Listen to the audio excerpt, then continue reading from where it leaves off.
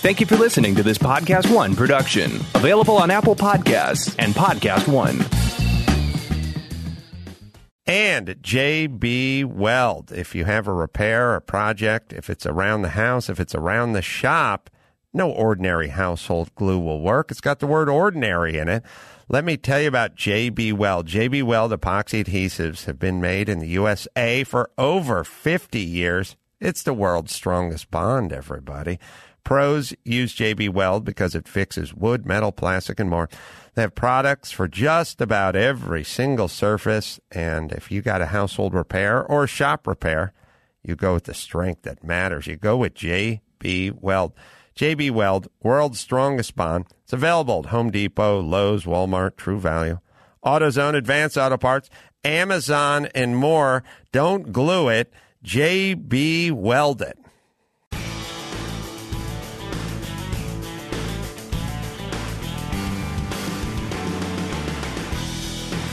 Hey everyone, it's Adam Carolla, and welcome to another episode of Going Racing, the show that highlights the fastest cars, best races, and biggest celebrities in the automotive world. And now here's a conversation Matt and I had with Tamir Ardon on his film, Framing John Delorean.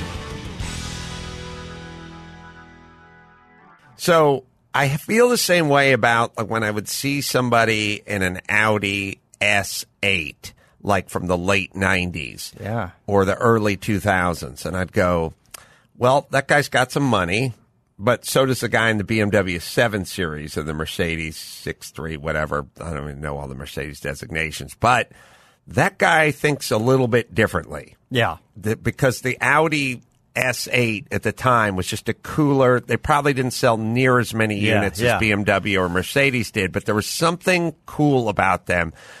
And you want, that guy's discerning. Like, that guy knows cars. The other people are rich guys who are driving a nice car, but this guy's a rich guy who knows something about cars. I feel that way with the NSX. Yeah. And when you mention S8, I immediately think Ronin. Yes. The movie, right? Yeah. And by the way, great sounds in that movie. Great engine sounds. Nate wants to put generic guitar over the... That's what it was missing. And then the drums kick in. That's what it was missing. I don't even think there was any...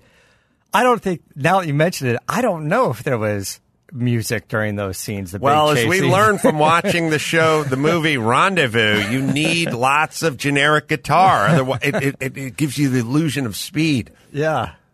I remember when he was specking out the car in that movie, he wanted a nitrous kit. Oh, really? Yeah. You know, it's like kind of the chubby driver guy, and he's like, we need to, I forgot what he said. Well, as long as we were complaining. You can watch Adam Carolla Goes Racing at Vero, but Max Zapata does have the clip I was complaining to you about, which is the, I have notes. Yes. And we were talking about them on last night. And my notes for people who do things, Max Zapata's had a few of these notes, which is make it better. Make it better.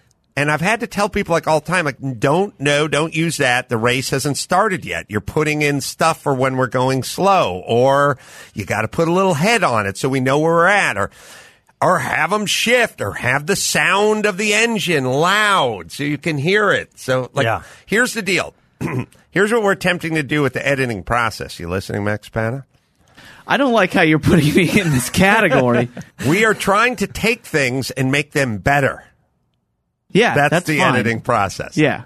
So with jokes, you have to have easy. a little head at the front, a little tail in the rear. It's a little pace, a little timing. Yeah. When you're doing a visual part, you don't take chitty chitty bang bang cars that are beige from the 30s with wooden wheels. You take cool Ferrari GTOs. Yeah, when it's a racing event. When you're doing a in-car footage, you crank up the engine sound and you make this action around you exciting.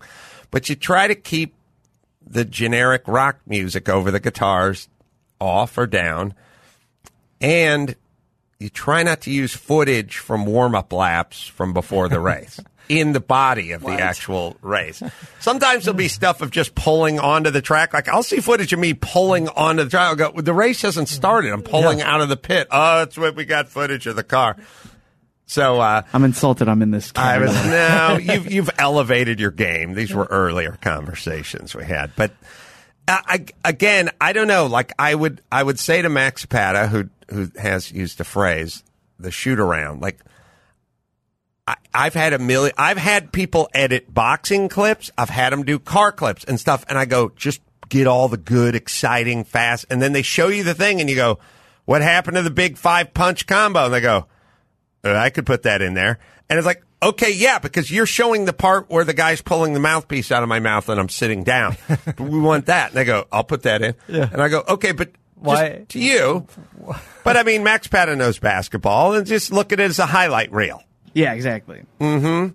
Like Zion, is it Williams? What's his last name? I always call him Zion. Just Zion. They go like, that guy's going to be the first draft. And then they do what ESPN does 20 seconds, and it's just him in the air, just mashing the ball. Full extended. Right. Down with it. Right. All right. So now the thing that's funny about this, and you can go to Vero. You go to Vero.com. .co. But you want to download the app on your phone. Download the app and watch Adam Carolla Goes Racing, because the cars are bitching and it's something you'll never see. No one covers it on all those shit car shows they put all over the fucking TV. They never show any good cars or any vintage racing or anything. It's just seeing the cars in my race are crazy. Yeah, it's a great group. But you can see the in-race footage, which is, we'll run it for you, and then we'll Let's have take a look. Full bonsai stupid on Sunoco car. Oh yeah, guy's a nut. That guy flew in. I grabbed a shift, but I don't know what happened. I don't know if my hand hit the ignition or something, but the car lost power. Then everybody went around me. Then I pulled off. Then I tried to get it started again. I think the ignition switch was down. I put the ignition switch up. I restarted the car. Got into the race. And got back into it, but I was right in the middle of it, and then I was like, not right in the middle of it. Watch but this wheel work. I work. had a good race with a BMW CSL. The guy was going good and kind of behind me. And literally, as you said the word race, you're going. It's a warm-up lap. Yeah. Don't use footage from the warm-up lap in the race. It's a pretty... I don't have a lot of requests. There's 10 laps. There's one warm-up. And you always can tell because all the cars in front of me and me on straightaways are going back and forth, sawing at the wheel. But also you can tell because the engine isn't being revved. I'm on a straightaway and I'm not revving the engine. Yeah. Okay. Except for the Sunoco guy. He's always racing. So whether you're a car guy or not, or basketball guy or not, just get Zion dunking. Yeah. Don't get him during the shoot around. Not the sitting on the bench with the towel around his neck. We need to get one of those aircraft style, that red switch protector. You know, you got to flip the thing. We flipped the switch over, or whatever it is, and we did do the switch, and that was just me. I didn't know what I was doing. It's like I think what I was doing was I wanted to go what the fuck? With like a hand up, hand up, right hand, and I just hit the. I just went I was going what, and then I started to grab for the stick shift in between my Italian what the fuck and I got to grab a gear here, and I just kind of spazzed. You don't notice with the gloves on and everything, and the vibration and the noise, you wouldn't know. Right. Yeah. Anyway, so we moved the switch. We took the switch and we turned it over or something so that if your hand hit it up, it wouldn't go up or down. It was in a space where whatever the direction it was, it would be much harder to do it now that we flipped it over. Yeah, so we worked on it. Also, I can work on not spazzing out in the car. Well, you wouldn't even think that hitting the switch would be one of the things, but now it's going to be on your brain. Now you're going to think, no, if something happened, you're check this switch. I'm any of the switches and the lights. I'm good in that once I make a mistake like that, I won't make that mistake again. I won't go near that thing. But it is close to the gear shift knob. Yeah. And it could happen. Yeah. Anyway, stupid. But let's not use warm-up lap footage in the body of the race. That's all I'm saying. Yeah. Goes without saying, but it has been discussed a number of times. They do. There's an interior version and an exterior version. They like the outside version where the cars are just weaving around going half speed. Right. Okay. Very much warm-up lap. All right. And I say all the time, get the engine going because that's the real feel. And during the warm-up laps, you're not redlining the engine. Yeah, you'll hear the difference in the laps. I mean, one would think. One would assume. If you're going down a straightaway and the engine isn't revving, that means we're on a warm-up lap. Well, maybe. Well, it's a good thing this is the first time they've ever edited. Wait a minute. Talk about it all the time. I get 5 years into it. Oh, love me some JB Weld, everyone. If you have a repair project around the house, big or small, and plan to use ordinary household glue, let me tell you about JB Weld. Ordinary household glue's got the word ordinary right in the title. You don't want that. JB Weld epoxy adhesives have been made in the U.S. for more than 50 years. It's the world's strongest bond. Pros use JB Weld because it fixes metal, wood, plastic, and more. They have products for just about any surface. So, for your next household repair, use JB Weld. When strength really matters, don't glue it. You got to JB Weld it. We love these guys, and I love that they're still going strong after 50 years and growing. They got super glue, they have the polyurethane stuff. It doesn't foam. It's good stuff. JB Weld, world's strongest bond, available at Home Depot, Lowe's, Walmart, True Value, AutoZone, Advanced Auto Parts, Amazon, and more. JB Weld. So, Tamir, good to see you, my friend. Thanks for having me on, guys. We make documentaries. We like cars.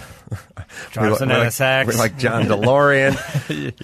You're sold right before you even walked in. I really enjoyed it. It's a very enjoyable movie. Thank you. DeLorean's iconic, a very interesting story. His life is wildly fascinating. One of the first things they say in the doc is how many movies have been, I don't know if the right word is option, but how many times it's been discussed to make a movie of this guy's life. In a way, he would be the Freddie Mercury of the automotive world. But they've never made a feature. Is that correct? Correct. Yeah. I mean, that was one of the things. So I had actually been one of those competing projects back in 2009 when there was a flurry of them. So there was my project. There was one with Brett Ratner. There was one with a guy named David Permit and another guy named Andy Trapani. And what was interesting about it was each project had its own version of John in terms of the fact that they had different intellectual property, different family members attached, and each one proclaimed to be telling the true story, the real story of John DeLorean. So when I circled back with my directors on this in 2015 and we were discussing fresh ways of approaching this rather than doing just a traditional doc, we thought, well, maybe cracking the John DeLorean story is going to be the best way, doing it through these various competing projects as the launching off point. Like, why is this man's story so hard to tell? Why hasn't anyone been able to accomplish it in the last 35 years? And so that was really the sort of starting off, jumping off point for us. Obviously, came up with the DeLorean, was with GM, sort of took Pontiac to the performance world with the GTO, was a guy who, back in a day with sort of, those old pictures you see it like sometimes at the hardware store or at the car dealership from the 50s where everyone's got the same horn-rimmed glasses and skinny ties. There's white guys with the Brill cream in their hair and stuff. He was the young mod, like fresh, good-looking dude with the swagger. Yeah, and bit of a playboy. Yeah, and he was sort of poised. He was on the short list of guys who are going to take over GM, like the biggest company in the world, and he broke it off and wanted to do his own thing. Yeah, I mean, he was sort of, definitely going in a different direction than most of the people back then. I mean, he, wore the clothes that they didn't want him to wear. He was dating the people that they didn't want him to date. And so from that standpoint, he was sort of a maverick. And, he crossed hairs with GM just one too many times, and that's when they finally had to separate. Do you think... kind of a marketing genius, right? That was... 100%. I mean, I think that's one thing that a lot of people don't realize is he created product placement before the term even existed. So when he was... sort of a Vince McMahon before, 100%. In a different world. 100%. He was giving away these free cars to all these Hollywood shows in the 60s, and the GM brass is saying, what the hell are you giving away thousands of dollars worth of free cars? And he said, well, they're putting it on their TV shows, and then we're selling all these other cars because of it, and they really couldn't grasp that whole aspect to it. Do you think that And you know, and those automotive manufacturers in Detroit and that time period, they didn't have the crazy competition with all the Datsuns and Toyotas and Hondas and everything that were pouring in. So they weren't like as lean and mean. Like they weren't thinking, they're fat cats. We got a monopoly. Mm-hmm. Everyone's rich. What are we giving cars away for? Like they weren't thinking in an innovative fashion and looking down the road, because they were like alpha predator. There was no Japanese cars, no anything was coming at, no imports, no anything. Yeah. The show is the movie, which is Framing John Delorean, and it's available as we speak on video on demand and in select theaters. It's a very fascinating tale, and of course, having Alec Baldwin in it as Delorean and pulling it off. You know, they don't look alike, but with prosthetics and whatnot, he did. Very interesting. So how did we get Baldwin into this project? Yeah, it's one of those things where when you look back on it now, it was just meant to be. So Alec Baldwin was a fan of my director's previous movie, The Art of the Steal, which is also where I connected with them back in 2009. They did this incredible documentary. And at that point, I decided I really wanted to work with them to be the directors on the project. And so when we started out on this, we had the concept of doing both the reenactments as well as possibly shooting the reenactments. But we didn't actually approach Alec until about a year and a half into the production. We shot the entire documentary and put that together, and then figured out which parts would best be served having these reenactment scenes. When we approached him, he was interested, and when we first got on a phone call with him, he told us the crazy story about how John Delorean called him a few months before he died in 2004 to ask him if he would portray him in a film that John at that point was developing with another producer. And our jaws just about dropped when we heard this, because we had no idea that was the case. And you know, for Alec, he really wanted to make sure, you know, this was coming off the popularity of his Trump impersonation or sort of parody on Saturday Night Live. And he really wanted to approach it as a serious role. He didn't want it to feel like a parody. So for him, it was really, can I pull off the look in a way that's going to be convincing? And even he self-admits, I'm not as tall as John, I'm not as lean as John. But if he could at least pull off the look with the prosthetics and the wig, then he'd be comfortable doing it. And fortunately, we did a few test runs at Saturday Night Live, and just with some of the current prosthetics and wigs they had, not even the custom one, he saw it, and I saw the twinkle in his eye at one point, and I knew, okay, he's gonna do this with us. Delorean had some plastic surgery. He had his chin enhanced or something. Oh yeah, I mean that's what makes him so fascinating. Is he is a character in himself in terms of the fact that he saw that he needed to brand himself in the late 60s and 70s, which meant he was working out. He had the chin implant. He would dye his hair, eyebrows. He had a little bit of a nose job. I mean, he constantly tanning himself. Yeah, he was a fascinating character. In some of the footage, you can kind of see the before and after. You can see like an early image of Delorean without the chin and everything. Right. And you're like, who is this young man? And then you see him older, like, where did he grow that chin? Yeah. It's kind of interesting. Normally. But then when you guys clarify it in the film, I'm like, oh, you kind of have to, because you're like, it's not the same person. I know, it's crazy. Do we look at, so I was kind of thinking about John Delorean, and I saw the film, your film, it must have been a couple of weeks ago. So it was on my mind, and a good doc works that way. You start thinking about the story, and you sometimes you'll do a dive, like, ooh, I want to look into Ayrton Senna. Who's that guy? Proust? Who's the guy he was racing as teammate, whatever. And you start taking this, you go on the internet and you want to learn more about who these guys are. And that's what a good doc does. So I was in here and it was like on my mind, and I was talking to Dr. Drew about it. And I have this theory that most people are not good and bad. They're sort of weak.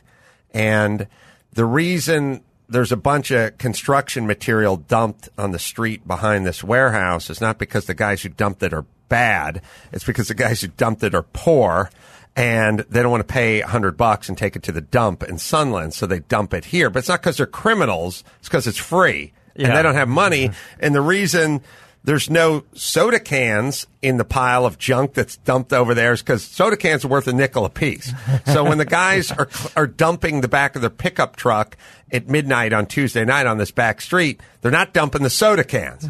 So are they into recycling? Are they into the environment? Are they good people? Are they bad people? Yeah. No, they're just weak. And when you're weak, you then get pushed into things that are bad because most people don't have that kind of constitution. So Delorean, I never thought of as a bad guy, but he was a guy who got himself into trouble. He was like over leveraged with his car company. He needed an influx of cash, and somebody told him you can make it fast by selling drugs. And I don't think of him as a drug dealer or even a criminal. And you have to also think to yourself, like, what would you do? Like, what if you were really strapped for cash, you needed millions of dollars, and somebody just went, I can get that for you fast. It's going to take a couple of meetings. Like, who amongst us would go, no, drugs are wrong, I'm not going to get involved with that?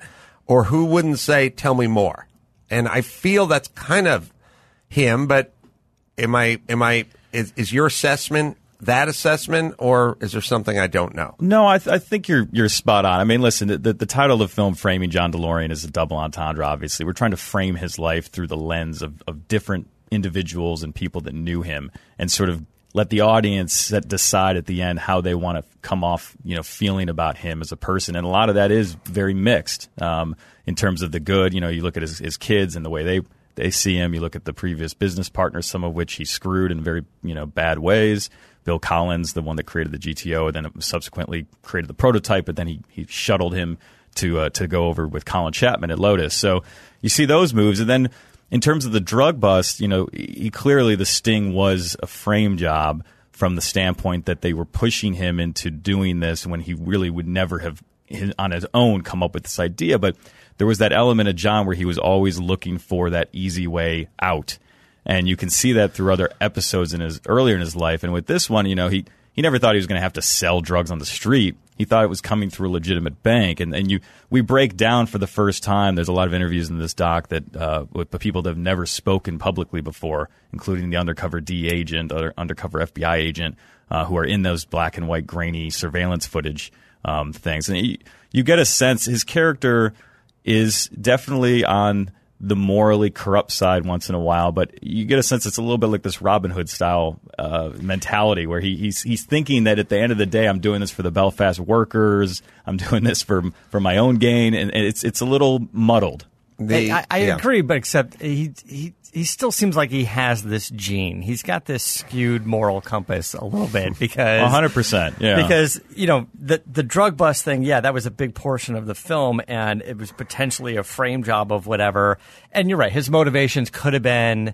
As you're watching it, you're like, oh, his motivations are because of all the thousands of people that work there. And then we get a little further in the film. We're like, also, he did the Colin Chapman thing and then stole $17 million and pocketed $9 million. Well, and you're like, well, yeah, because you kind of got that in you. Like, he's got a little bit of that in him. And that's why he wouldn't back away from, like what seemed like an easy drug deal. Just like a little bit of something there. I may be tipping my hand morally. But, I mean, honestly, like if you were saying, like, I'm going to start a company, I'm going to raise a bunch of money, and I'm going to start my own whatever company, and you raise $17 million, and then you went to Indiana, and they're like, oh, no, we'll give you the $17 million. We'll build the factory. Yeah. And you were like, oh, okay. I feel like I got $17 million. It's mine now. And I'm trying to think of who. Now, everyone would try to figure out a way to keep the 17. A small group of people would go, I have to give everyone their money back. A larger group of people would go, I got to figure out a way for no one to know I have this money.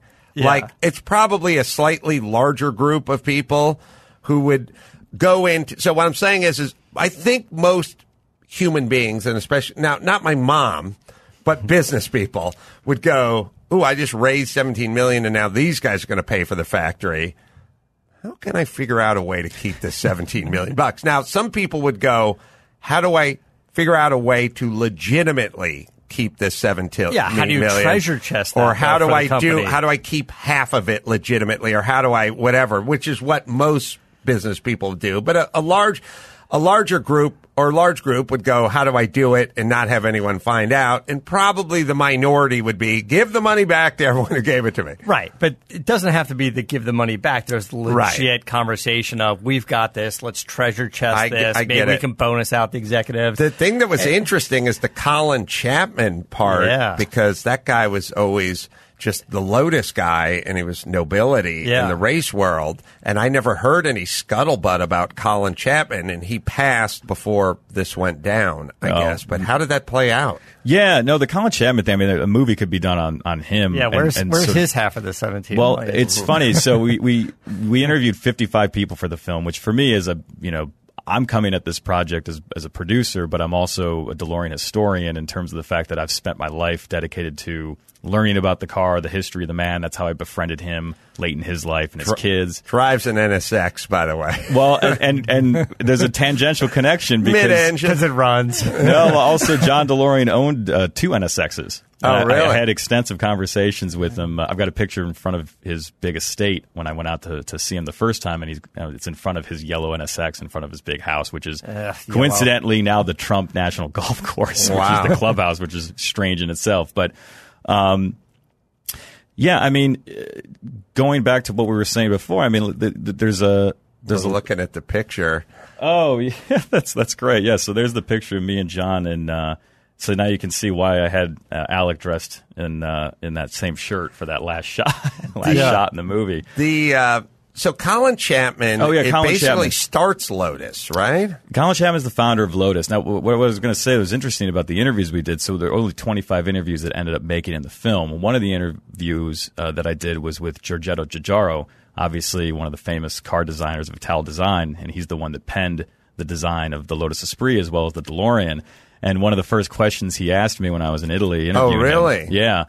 Yeah. Sorry, I was going to say the first gen Esprit is very DeLorean looking. Yeah, absolutely. Very that sort of slabby 70s wedge design. Yep. He also designed the BMW M1. So he has that sort of that makes aesthetic. Sense. Yeah. His aesthetic. So he's got one look. No, that was his aesthetic at that time, but he's done a lot of stuff. Brilliant man. But one of the questions he asked me was, where have you interviewed Chapman? And I said, "Come on, are you serious?" He's like, "Well, he's in South America." And so there's a rumor out there, which I've known about as well, and there's a conspiracy theory that he faked his death and he went to South America and lived out the rest of his years off of this embezzled money. And there's a lot of people, because nobody ever saw the body. His wife was with him, and she says he died, and it was on a plane. There's a lot of strange things that circle this, and the fact that somebody like Giorgetto Giugiaro is even possibly thinking this is pretty amazing. What year would mid-'80s? What year did he die? No, he died literally a month after the drug bust, so end of 82. I don't feel like the 9 million goes as far as you think it does from 82 to now. It does in South America. So here's the thing. It's interesting because I was like, what happened to Chapman? Yeah. And I don't remember a lot of fanfare around his death or even knowing if he was alive or dead. And, we're in an analog time. I mean, in the 82, it was we're getting to the end of you faking your death or like being lost at sea, but it was pretty doable back then. And 9 million in that part of the world would keep you going. Yeah. And that's an interesting thought. I poo-poo every conspiracy theory, but the Colin Chapman, boys from Brazil sort of thought and maybe. Who's the Porsche guy that recently died or disappeared? Was it Andile? There was a Porsche guy recently disappeared? Yeah. Like within the past few years, I think. And I don't. Or Gambala, was it the Gambala guy? Gambala Porsche? I don't know. You're gonna have to find out, but we can't. It's tough because I think Olivia Newton-John tried it with her boyfriend, like on a fishing boat or something, a few years ago. That one's already been done, and it doesn't. It's just the hard. It's been done. It's harder to do because everyone has like a gimmick. Everyone has like a Ring doorbell with a camera in it and shit. You just can't really get away with the shit that you want to get away with anymore. The UPS guy can't even show it without being on camera. Yeah, I know, but it's weird. Like you can't. Like they go, in Brooklyn, there's a Hasidic Jew walking down the street, and a guy came up behind him and whacked him in the head. And they're like, all right, let's take a look. Like, there's a camera. Like, you just can't punch a Jew anymore. No. What's this world coming to?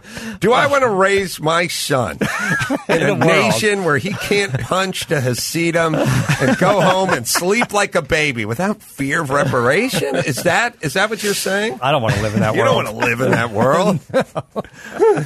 So, 82, I think this is believable. And I was like, and Chapman was also like nobility, right? Yeah, he was. I mean, listen, he had a chip on his shoulder because, and we don't get into any of this in the film, but it's parts that I find to be fascinating. He had a chip on his shoulder because he needed money from the British government to keep Lotus going. They were always sort of on the brink of right. Still are. Yeah, there's still. I mean, he was spending a lot of his time and money on the racing circuit and less on the production of the cars, the hand-built cars. And so he asked for about $20 million from the British government, and they had denied him. And then literally a week later is when they released that they were giving $140 million to this American John Delorean to build his sports car in Belfast. So he was quite ticked because of that. And the fact that they came together to productionize the car was sort of, the perfect scenario of Colin being able to potentially sort of shove it to the British government. And I think that's even more reason why they put together this whole GPD scam to embezzle this money. Thanks for listening to another episode of Going Racing. New episodes available every week on Podcast One and Apple Podcasts.